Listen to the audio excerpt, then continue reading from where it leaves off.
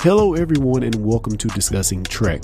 I'm your host Clarence and I wanted to introduce you to the podcast. Discussing Trek is all about keeping you informed on the latest news and episode reviews in the Star Trek universe, while also staying engaged with our community of listeners. So be sure to hit that subscribe button for weekly content and stay locked in to discussingtrek.com for more information. Until next time, guys, live long and prosper.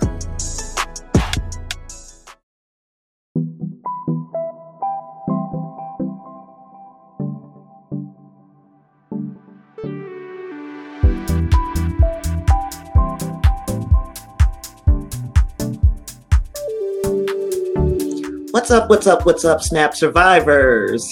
I am Tasha Pierce. This is After the Snap, virtual group therapy for everyone affected by Tony Stark's Snap. Welcome, everyone, to the first official After the Snap after party, which is actually, spoiler alert, it's going to turn into the episodes of After the Snap. So whether I have one person or no people, the show must go on. This is this week's episode of After the Snap, and we have got quite a bit to talk about today. But we're going to start it all off with this. The people over there at that museum had one job. They had one job, and that job was to keep that goddamn Annabelle locked up in her cage. Now, if you don't know what I'm talking about, all day today, there has been like rumors and innuendo going on and over that Annabelle, the evil doll, the one from the movies, that is being housed at the Warrens Museum. So the late Lorraine Warren and her husband, their museum that is being overseen by their son. My understanding is that today Annabelle escaped. So I wake up, get that good stretch in first thing in the morning. You know how that goes. Take care of business, look at the telephone to see what I missed happening overnight. And that was one of the first things I saw. And I was thinking to myself, this fucking 2020. But you know what? It was all a hoax. We were wrong. Annabelle is still safely tucked away. Now, Lorraine Warren's son was saying, hey, she's still here. You know, look, you showed us the evidence that she was still locked in her display case. And he's like, we have great security here. We have alarms on all of these doors. And I'm like thinking, dude, Annabelle been staying with you for years. Do you think that bitch don't know the code to the alarm? She could probably leave that place anytime she wants to. And now she's just been dared to do it.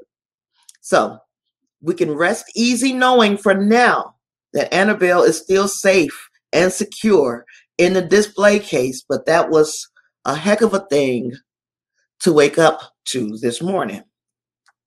All right, in other news today, things are not looking well for DC Universe streaming service. And now, I already shared on a previous episode that I recently canceled my subscription, despite the fact that I'm still very interested in some of the original content that platform offers. Now, the reason is the writing just seems to be on the wall. With Warner launching HBO Max earlier this year, the next logical step, in my opinion, would be to bring the successful shows from DC Universe to the HBO Max streaming service. And then we saw Doom Patrol kind of jump ship and kind of realize that that's going to probably mean the same thing for Titans and the other original content. So right now, this story is still in the rumor phase. It's still developing. But there were some newsworthy layoffs at the DC Universe in the production team. And that just adds fuel to the proverbial fire.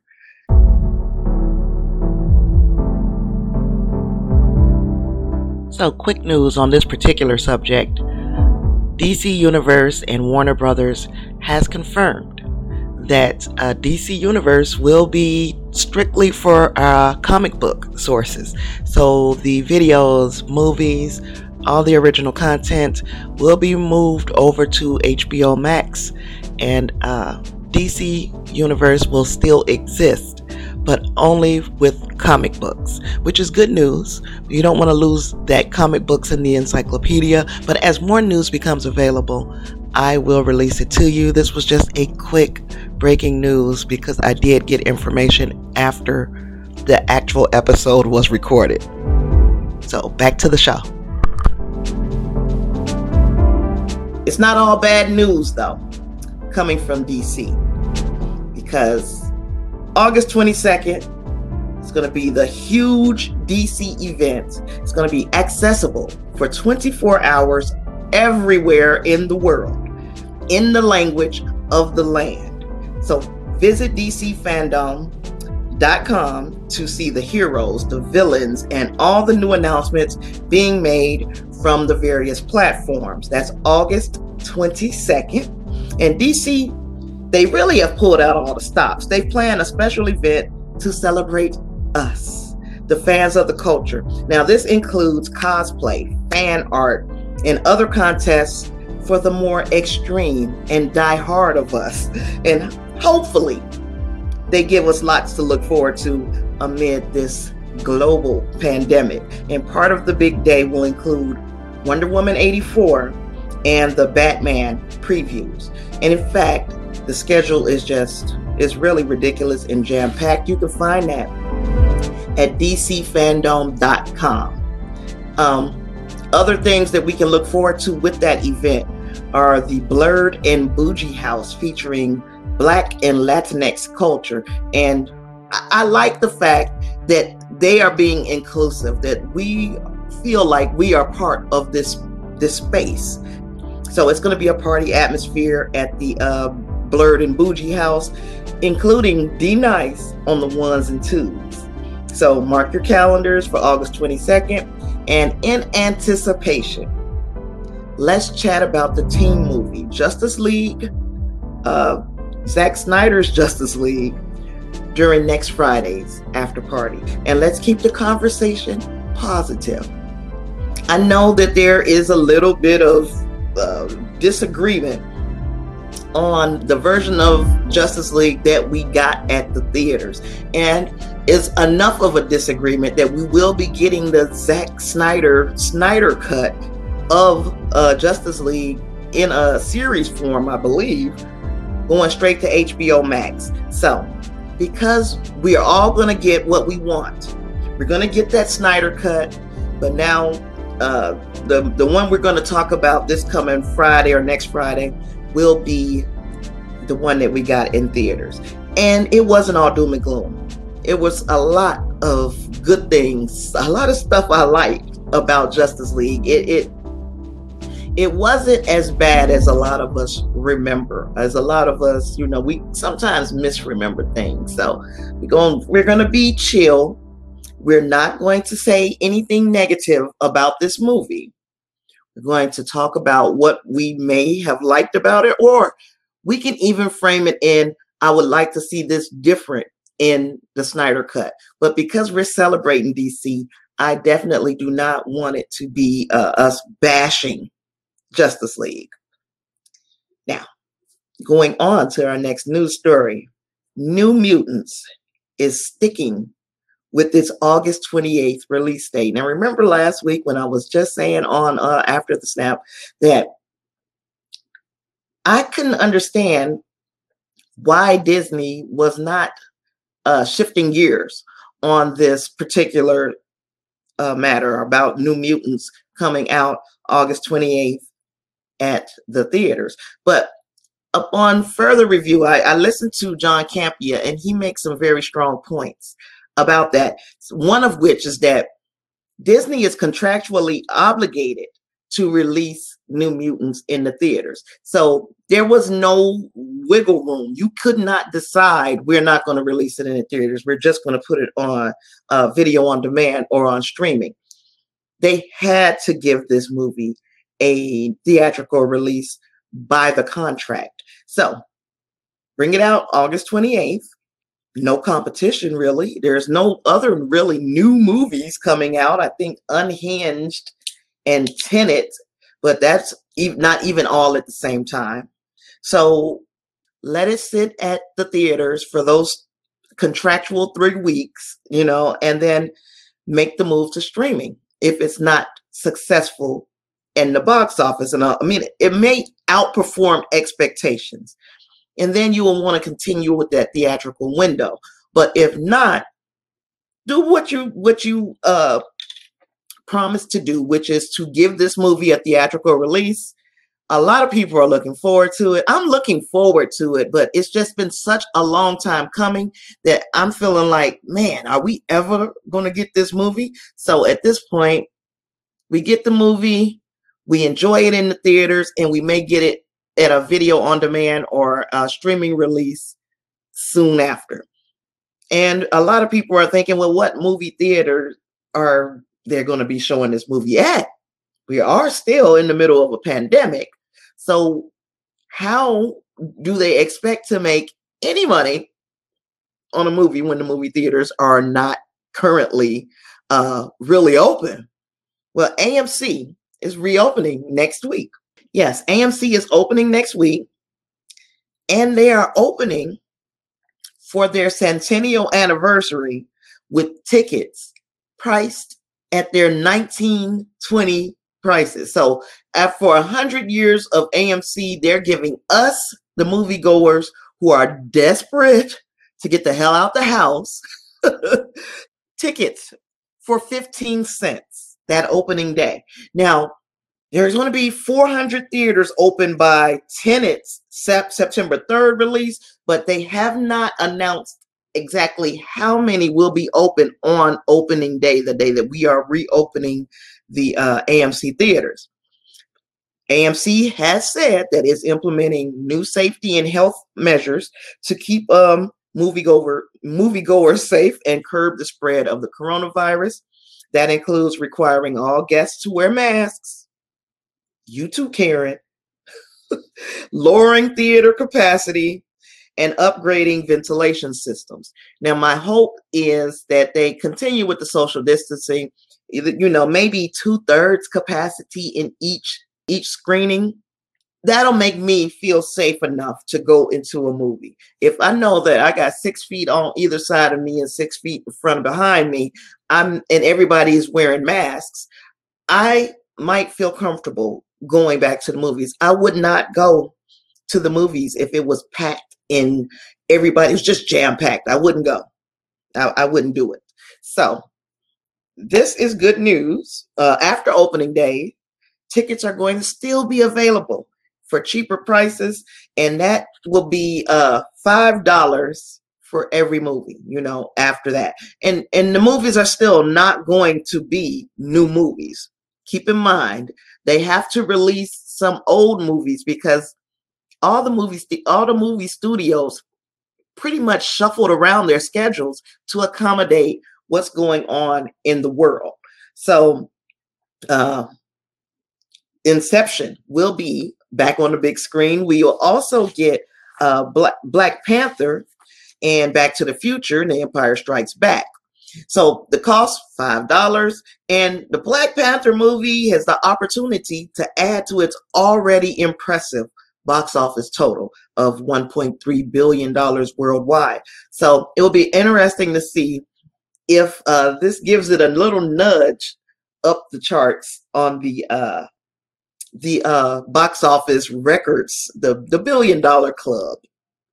Now, since we are on the MCU just a little bit, did you guys hear about the Easter egg that many of us missed in Infinity War? I mean, I saw that movie really a million times. I even named a podcast after it and never, ever saw the shield and sword logos on the back of Fury's pager. Now, it's there, though. I've seen it now. It's there. So That confirms to us that Sword has been part of the MCU for some time. And for casual fans who will soon be asking what the fuck is Sword, it stands for Sentient World Observation and Response Department. And it's the space extension of the Strategic Homeland Intervention Enforcement and Logistics Division, which is SHIELD. So, and by the way, if you want to buy that pager, I think it may still be available on eBay for the low price of $2,500. $2,500. So I am not quite that rich, so I really I can't afford that. It's too rich for my blood. So moving on, because amongst all the other news, we had also yesterday, we got episode 2 of Lower Decks. And I must say, this one, you know what, I'm not going to spoil again, because another thing, I almost forgot. For like a matter of a couple of hours, I think, CBS All Access accidentally gave a global release on YouTube of episode 1. So a lot of my friends from around the globe were able to see episode 1 of Lower Decks earlier than you were supposed to. It was only supposed, I think it was supposed to be region locked to North America, trying to build the interest up for the show. A lot of people saw it. A lot of people didn't. I'm still not going to spoil it here on the show. I'm going to hold off on spoiling Lower Decks for you, but I am going to say there is an awful lot to like about the first episode. There's even more to like about the second one. The first episode, I will say this, the pacing was like, we're going to shove everything that we possibly can in this half an hour in this first episode. We got an awful lot of information. We met an awful lot of characters. There was so much exposition built up. There were so many Easter eggs. There was so much, you feel like your head was going to explode. It was so much going on. It was very frenetic, very fast paced. Second episode was not slow at all, but it gave you a little time to catch up with what was going on, because a lot was going on in that first episode.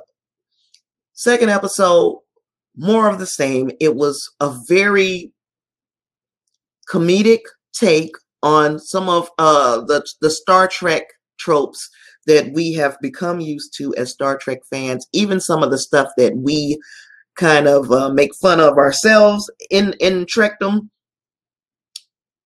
It's a show that's not taking itself too seriously. And that is one of the things I like about it. Now, if you're looking for spoilers, I'm going to, and then they didn't like spoil the entire episode, but I will recommend to you, my good friends over at Discussing Trek. They talk about all things Trek. In fact, they have an entire network where they have a show discussing Trek, and then they have a show discussing Who, and then they have a show discussing comics. There's a lot underneath their umbrella, and they did. And there's 5 or 6 of them. I watch them every day. I'm telling you, this is what old age looks like and sounds like. I listen to these episodes all the time, and I be forgetting all the time. When it comes time to like regurgitate it to somebody else, I get all stupid. And if this was the actual podcast, you'd be hearing the stupid music right around here, because every time I get confused and say something stupid, the same music plays.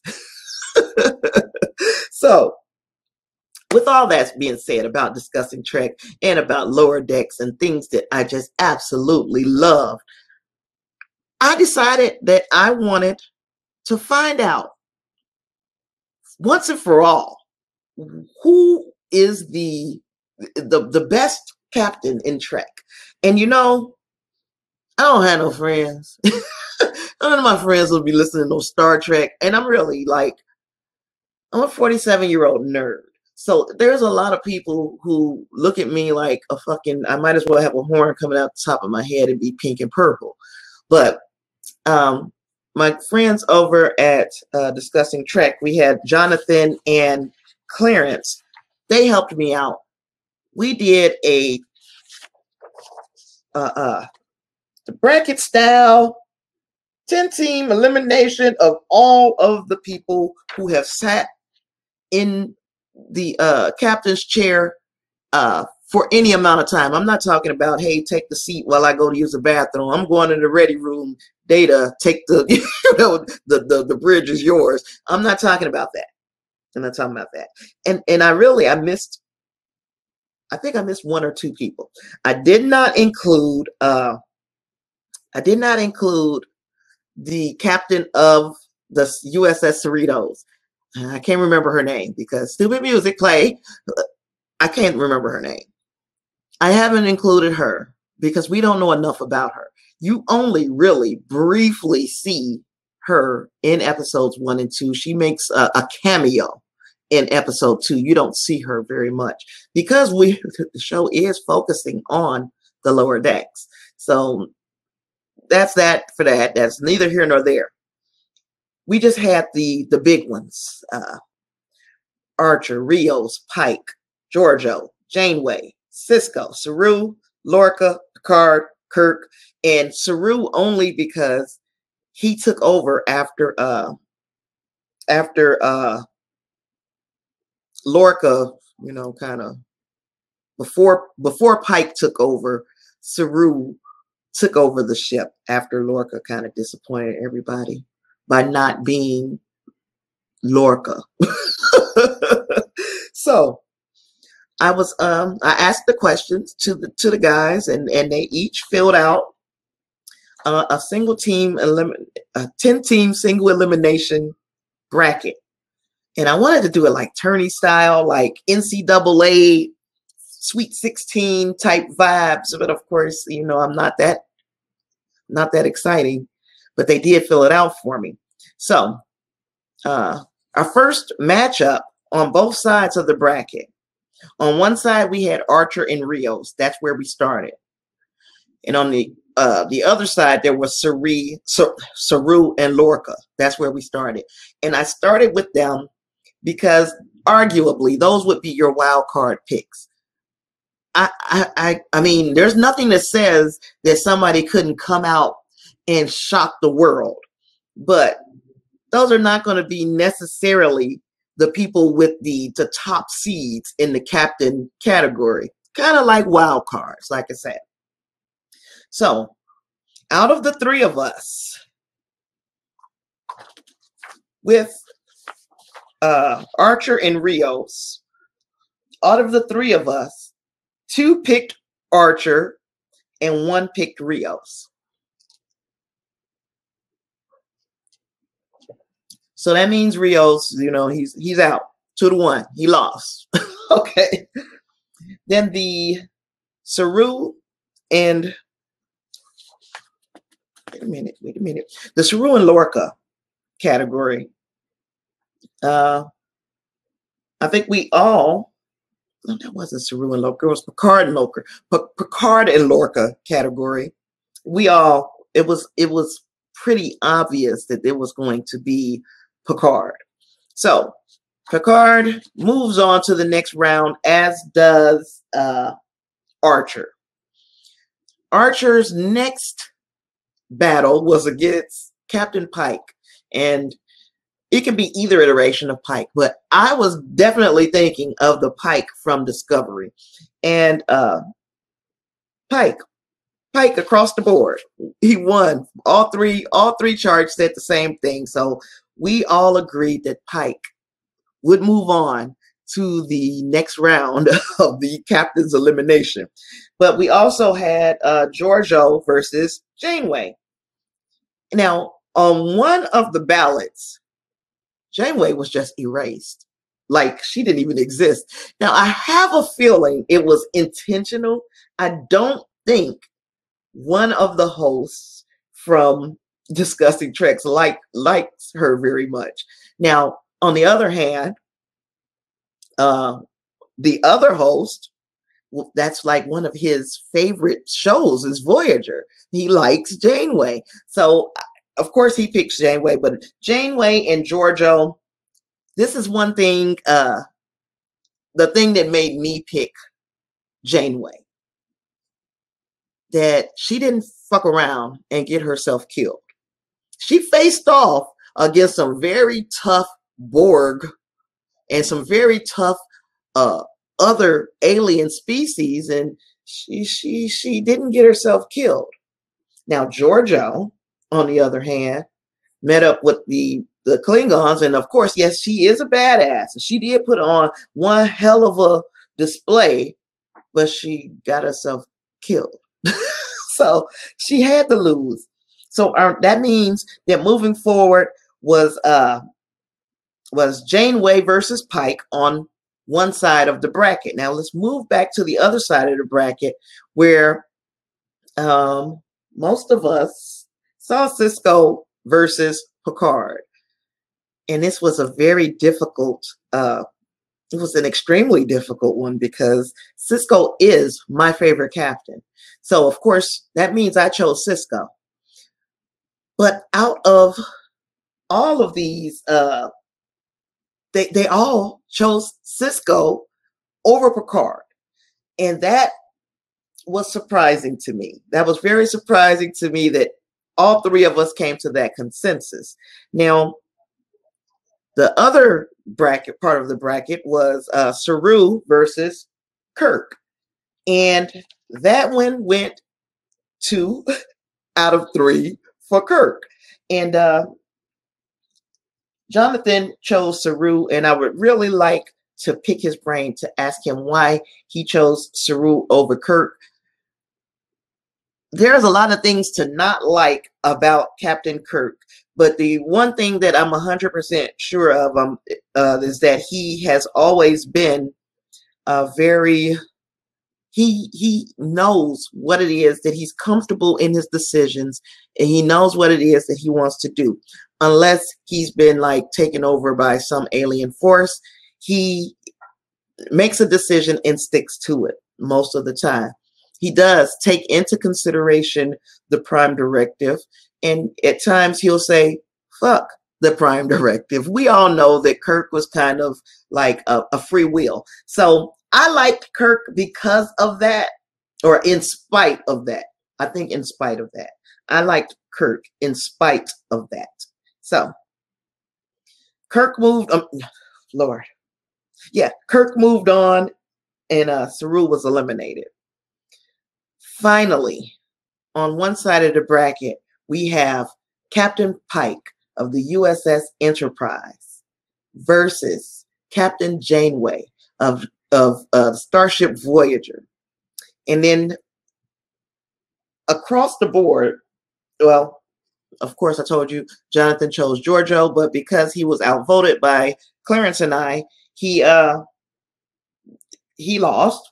But he did come up with the same thing. We all pretty much, no, we didn't. I'm about to lie. Me and Jonathan came up with the last man standing on one side of the bracket was Captain Pike. On the other hand, Clarence came up with Janeway as the last woman standing on one side of the bracket. So he has been outvoted. Even though I said, I can understand why, because that is his favorite captain. And the more I think about Janeway, the more I forgive her for fucking getting everybody lost in the Delta Quadrant. I forgive her. And it took many times of me watching and rewatching Star Trek Voyager for me to say, okay, I kind of understand. I kind of get it. And, you know, sometimes her decision making is like, it's not completely against the Prime Directive. She does attempt to keep the ideals of the Federation alive while they're in the Delta Quadrant and lost. But I'm like, okay, she is a woman.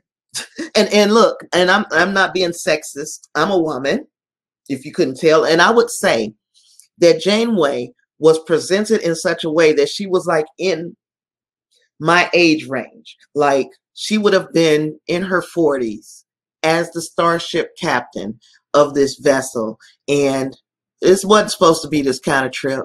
She wasn't supposed to be out here for years. You know, we go through things, and I'm going to go there.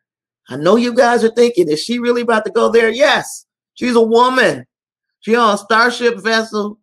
She's millions of miles away from her fiance. She did not plan to be lost in the Delta Quadrant.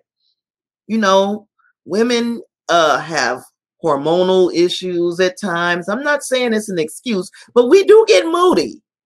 We get moody, you know, and even after, you know, that time of life, when that time of life comes that you're no longer going through those necessarily monthly hormonal issues, you got this new thing, and that's what I'm in. That's where I'm at now.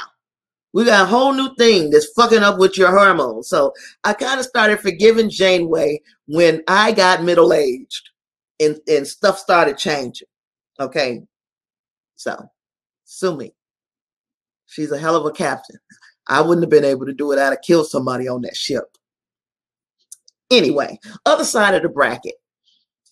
What we had left was Sisko and Kirk. Sisko and Kirk. I already told you where I stand, right? Sisko's my favorite captain, and he honestly remains standing in this single elimination. He remains standing to face off against Captain Kirk of the original Star Trek series. And let me tell you, what I appreciate the most about Sisko, and Clarence and I agreed on this. Yeah, Clarence and I agreed on this line of the brackets. And what I like about Sisko over Kirk is that when Sisko did something, like Sisko stepped outside of himself and he made decisions that were based upon what the Federation needed outside of the rules. He didn't even say shit about no prime directive or nothing. I will blow his whole fucking planet up just, you know, to get back at you, Eddington, or I will I will put out a fake news to the Romulans, you know, just to make sure that they are on our side of the Dominion War. He did some unscrupulous shit, and we got to see him wrestle with the decisions that he made. So it wasn't like next week everything's all good. We saw how this war affected Sisko when they had the names of the lost, and they kept updating the list of people who died, the casualties of the war. That weighed so heavily upon him. How he had to step out and be like to his own daddy, look, this right here is Starfleet orders. You see, I've done it. Why don't you do it? You know, it's kind of reminding me of where we are right now. Like all these people saying, I don't want to wear no mask. I don't want to wear no mask. Look at your leaders. Oh, but yeah, so you see what I'm saying? Sisko was he led by example. Sometimes his example was screwed up, but it was always for the greater good. He was a human. He made mistakes. We got to see him with the turmoil that those mistakes made, the mistakes that he made, what they cost him in his spirit, you know. In Kirk made a mistake, and then next week we didn't have to think about that shit no more. You know what I'm saying? And it was not so much Kirk's fault.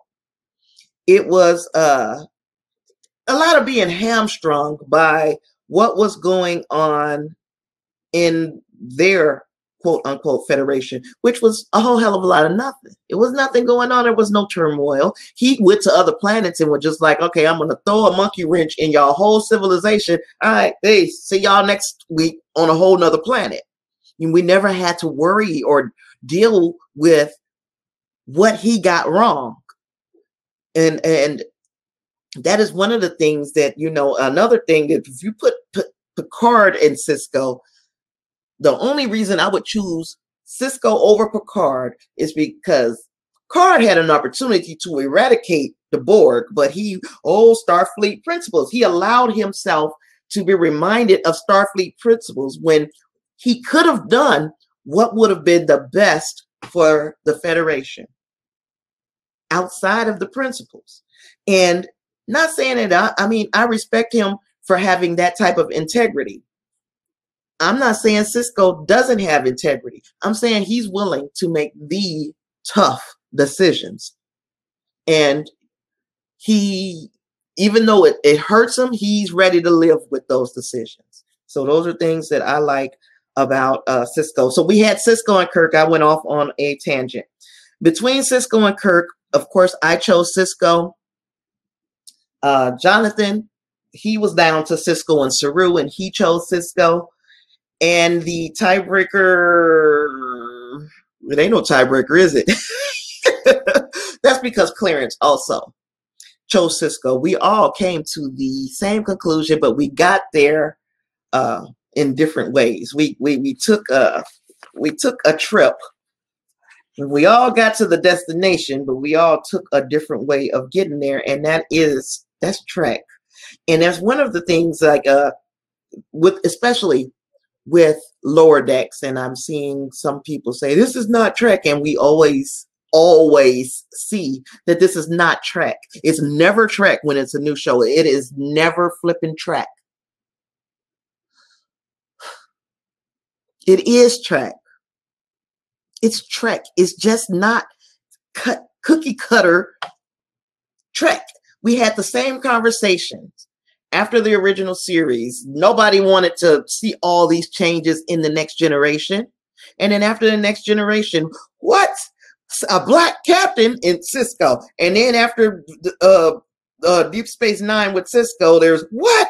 A woman captain with Janeway. And then after that, it was who asked for Archer? And then after that, it was who asked for Discovery?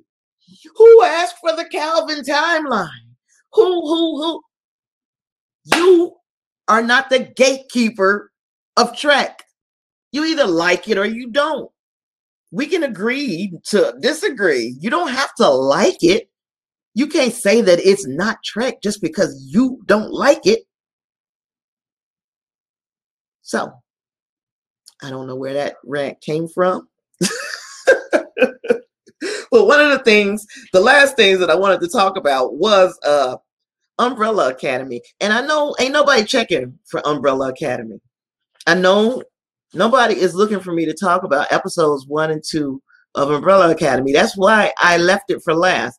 So I did episodes 1 and 2 of season 1 because I'm going back to season 1.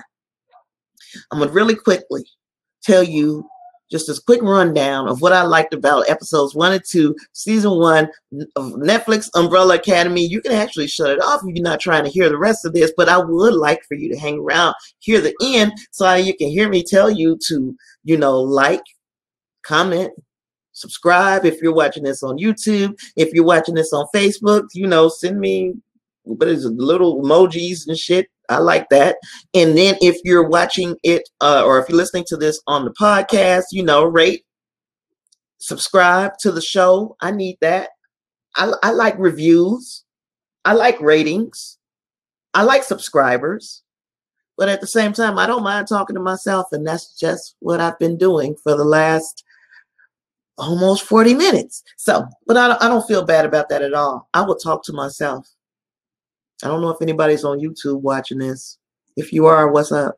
I don't have I suck. So, but if you're watching it and you're on YouTube, what's up? Now, really quickly, as fast as I can, I'm going to go through Umbrella Academy, season 1, episode 1 and 2. Well, no, episode 1. I'm just going to talk about episode 1. On October 1st, 1989, 43 women gave birth to children at the precise same time. Now, the catch was they weren't even pregnant at the start of the day. So imagine just going about your regular ass daily routine. And at some point during the day, you just became pregnant and went into labor. All of this happened in a matter of hours. Now, that's how the Umbrella Academy series begins. It's like this really weird supernatural thing happens to all these women. It's like immaculate conceptions. So from there, we watch Reginald Hargreaves, and he is kind of an eccentric billionaire, and he went around the world basically collecting as many of these children as he could because he's a billionaire, and he ended up adopting 7 of them. And the kids grew up, and we find out they are special, and they're addressed by the order that Hargreaves obtained them, basically. So Luther is number 1, and he has super strength and size. And then Diego is number 2, and he's like a knife expert and a part-time vigilante. Now, number 3 is Allison, and she can like tell you a secret that pretty much forces you to do whatever she wants. And God, to have that power. But yeah, 4 is Klaus, and he's driven to drugs by his power, because his power is speaking to the dead. And I can imagine I would need something to take the edge off. Every time I look around, you see dead people. I see dead people. But anyway, 5 is 5. Number 5 is 5. So no other name, just 5. Now 5 can travel through time and has never matured physically past 13 years old. Now number 6 is Ben, and he could conjure monsters, but he's dead. And he's also he still hangs out with Klaus, because Klaus, remember, he can see dead people. So one of the good things about that is that he can at least he still is able to have a relationship with his dead brother, but his dead brother works as like a conscience to him. And then it's kind of like, I don't really want this conscience. I want to be able to do these drugs and take this alcohol without having somebody speaking sense to me. But that ain't the way it worked out. He has the power to see dead people, and his brother just hangs out with him all the time. Now, number 7 is Vanya. And she's apparently the only one of these kids who's ordinary with a lot of underlying illnesses. So not only is she ordinary, she's kind of weak. She can't even like be trained to do fight and all this stuff, because she has to take all this medicine all the time. And she has like anxiety and that type of thing. But she's a pretty good violinist, and she plays in the orchestra. That is her superpower. So Pogo is like Alfred. He's like the butler of the family, and he's like he's a talking chimp.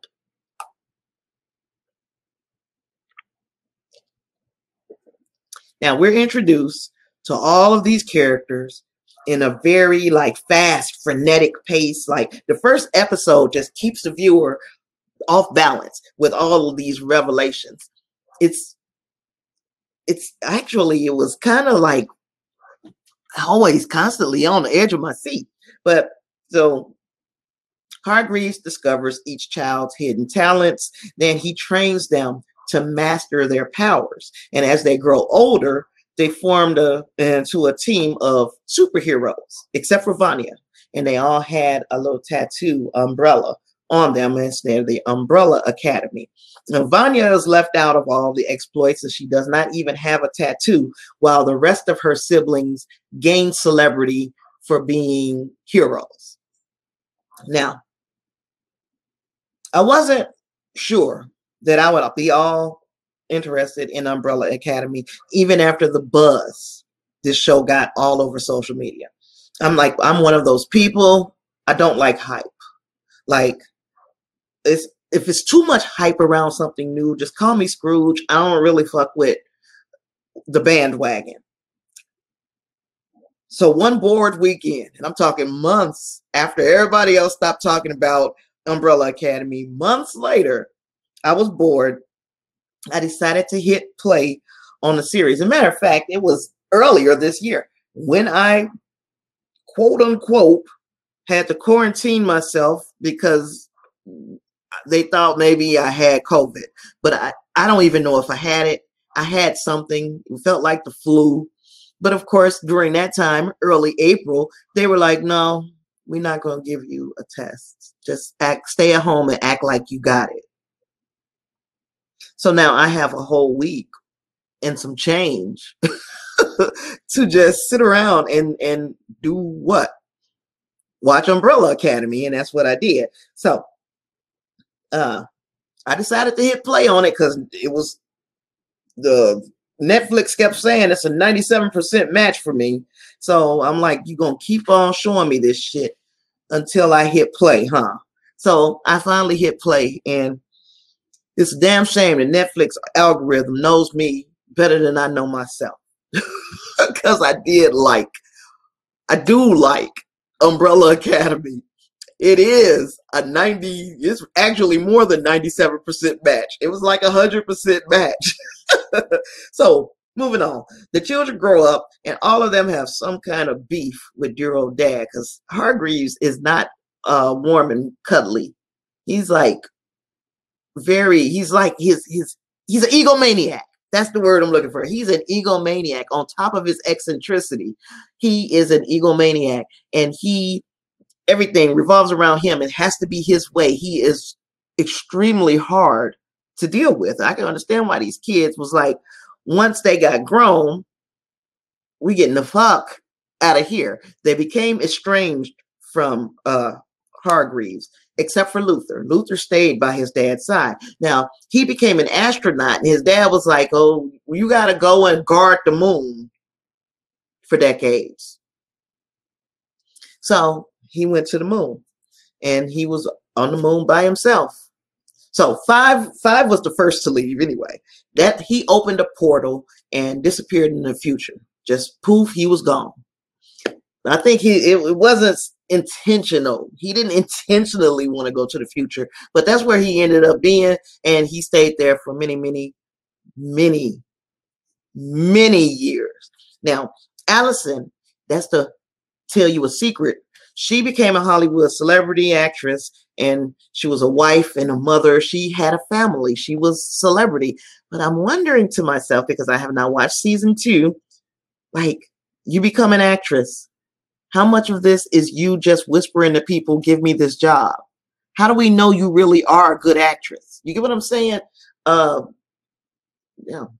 it's like eyelash issues. Okay.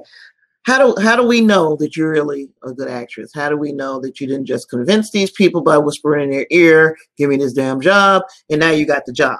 But anyway, that's neither here nor there. She got a daughter, she's got a husband, and she's a celebrity. She's rich. Klaus just continued to abuse drugs. He's just like, if he ain't met a drug that he don't like. Diego was a thorn in the police side with his whole Batman vigilante act. And Ben is still dead. And Vanya is just living a normal life. Not even her best life. It's just normal. It's just like, kind of like me. Like, go to work, come home. At least she had the goddamn violin. I just sit and talk to myself. Anyway, they remained out of contact with one another until the death of Reginald Hargreaves. And then they all came back to the house where they grew up, and they had to try to settle their father's estate. So they came back one by one. And as they were making their way back, we start to realize that they not only had issues with dad, they had issues with one another. And it's like, now we're going to have to kind of face each other and sort through the issues that we have with one another with each other as it was with their father.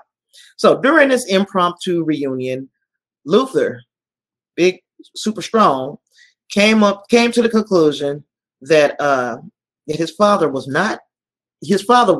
His father did not die naturally. And so he was trying to determine which one of his siblings may have perpetrated the murder. Who was the likeliest suspect?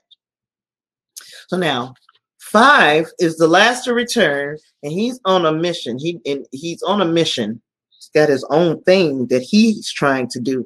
If he don't come back alone, see, some future assassins followed him to kind of bump him off before he could do anything to change the timeline. So this is when we find out how much of a badass 5 is. 5 killed all of them. You're not coming here. You're not about to stop me. So what we find out as we move on into this episode is that 5 came back because he happens to know that the whole world is going to end in 8 days. Now, he came back on March 24th. So 8 days would be beginning of April. Actually, it'll be April Fool's Day. So he came back to try to change the fate of the world, to save the world from ending. And so timeline assassins, the people, they coming from the Time Corporation of the future. They try and make sure he does not do anything that's going to change this. This shit just needs to happen the way it's supposed to happen. Now, so this first episode really kept me, like I said, it kept me on the edge of my seat. I really didn't know how much I was going to enjoy this wild ass ride because I never read the comics. In fact, I wasn't even aware of these comics. I never heard of the Umbrella Academy comics. And I feel like the fans of the comics kind of would have more to say about how they may feel but I imagine it being like the same way I felt when I saw Tony Stark on the big screen as Robert Downey Jr. I was like, that is most certainly Tony Stark. God. So I know how I felt when I saw Iron Man for the first time on a big screen. And of course, you feel the same way. I felt the same way in 1989 when I saw Batman come to the big screen. It's just when you see these big screen adaptations of some of your favorites, you start to think to yourself, God, look at how far superhero shit has come. Look at how far comic book have come. Characters from my childhood. Now, I don't know when Umbrella Academy was out and all of this stuff, but I'm just saying, like, that's the way I felt when I saw Batman in 1989 with that Prince soundtrack. And I digress. But when I saw Batman in 89, it was that. When I saw Superman in 78, or I think it was 78, it was that. When I saw, so I can just keep doing this over and over. Now, I was not invested in the comic book version of Umbrella Academy, but I was very excited to see this story being told. So I can only imagine what fans of the comic books felt like. I guess that's really where I was going with all of that. So I love to hear your testimonials. Like, I'd love for you to send me emails and whatever after the snap at gmail.com. After the snap at gmail.com. If you would like to tell me how you felt if, as a fan of the comic book, seeing your Umbrella Academy characters brought to life. And yes, I know that they made changes and they made different decisions as to bringing these characters to life. But I always think that that's good, because if you do things exactly the way they were in the comic books, then I might as well read the fucking comic books. I need to be surprised in some way, shape, or form. And that's some of the things that I like about these big screen adaptations of the superhero movies, that they change just enough to keep me interested. And I love that. So now, if you make comments or whatever, please make sure to limit your discussion to season 1, episodes 1 and 2, or I'll have to cut you. No, seriously. I will cut you if you spoil season 2 of Umbrella Academy for me. I will cut you. Real talk. So But it's been fun. I've talked for almost an hour. Again, you got comments, questions, concerns, afterthesnap@gmail.com, or just all over the social medias at After the Snap. You guys can meet me back here at Get Vocal on YouTube Live or on Facebook Live next week, Friday, where we're going to do this all over again to include a little conversation about Justice League, the movie, the movie. There's so many of us kind of did wrong back in the day. We didn't have to be that ugly about that movie. We know, again, DC fandom, it will come on the day after we do After the Snap next week. So I don't know if I'm thinking special episode or what. Catch up with me on social media. We'll find out, and I'll make a decision sometime soon about how we're going to handle fandom. But I think there's going to be an excellent opportunity for DC to give us some great news about our future movies. And there are some things that I know already, and I'm just not telling you because I can keep a secret. But anyway, thank you for joining me if you're here, and if you're not here, thank you for joining me. I will talk to everybody on the next one. Catch you on the flip. Peace.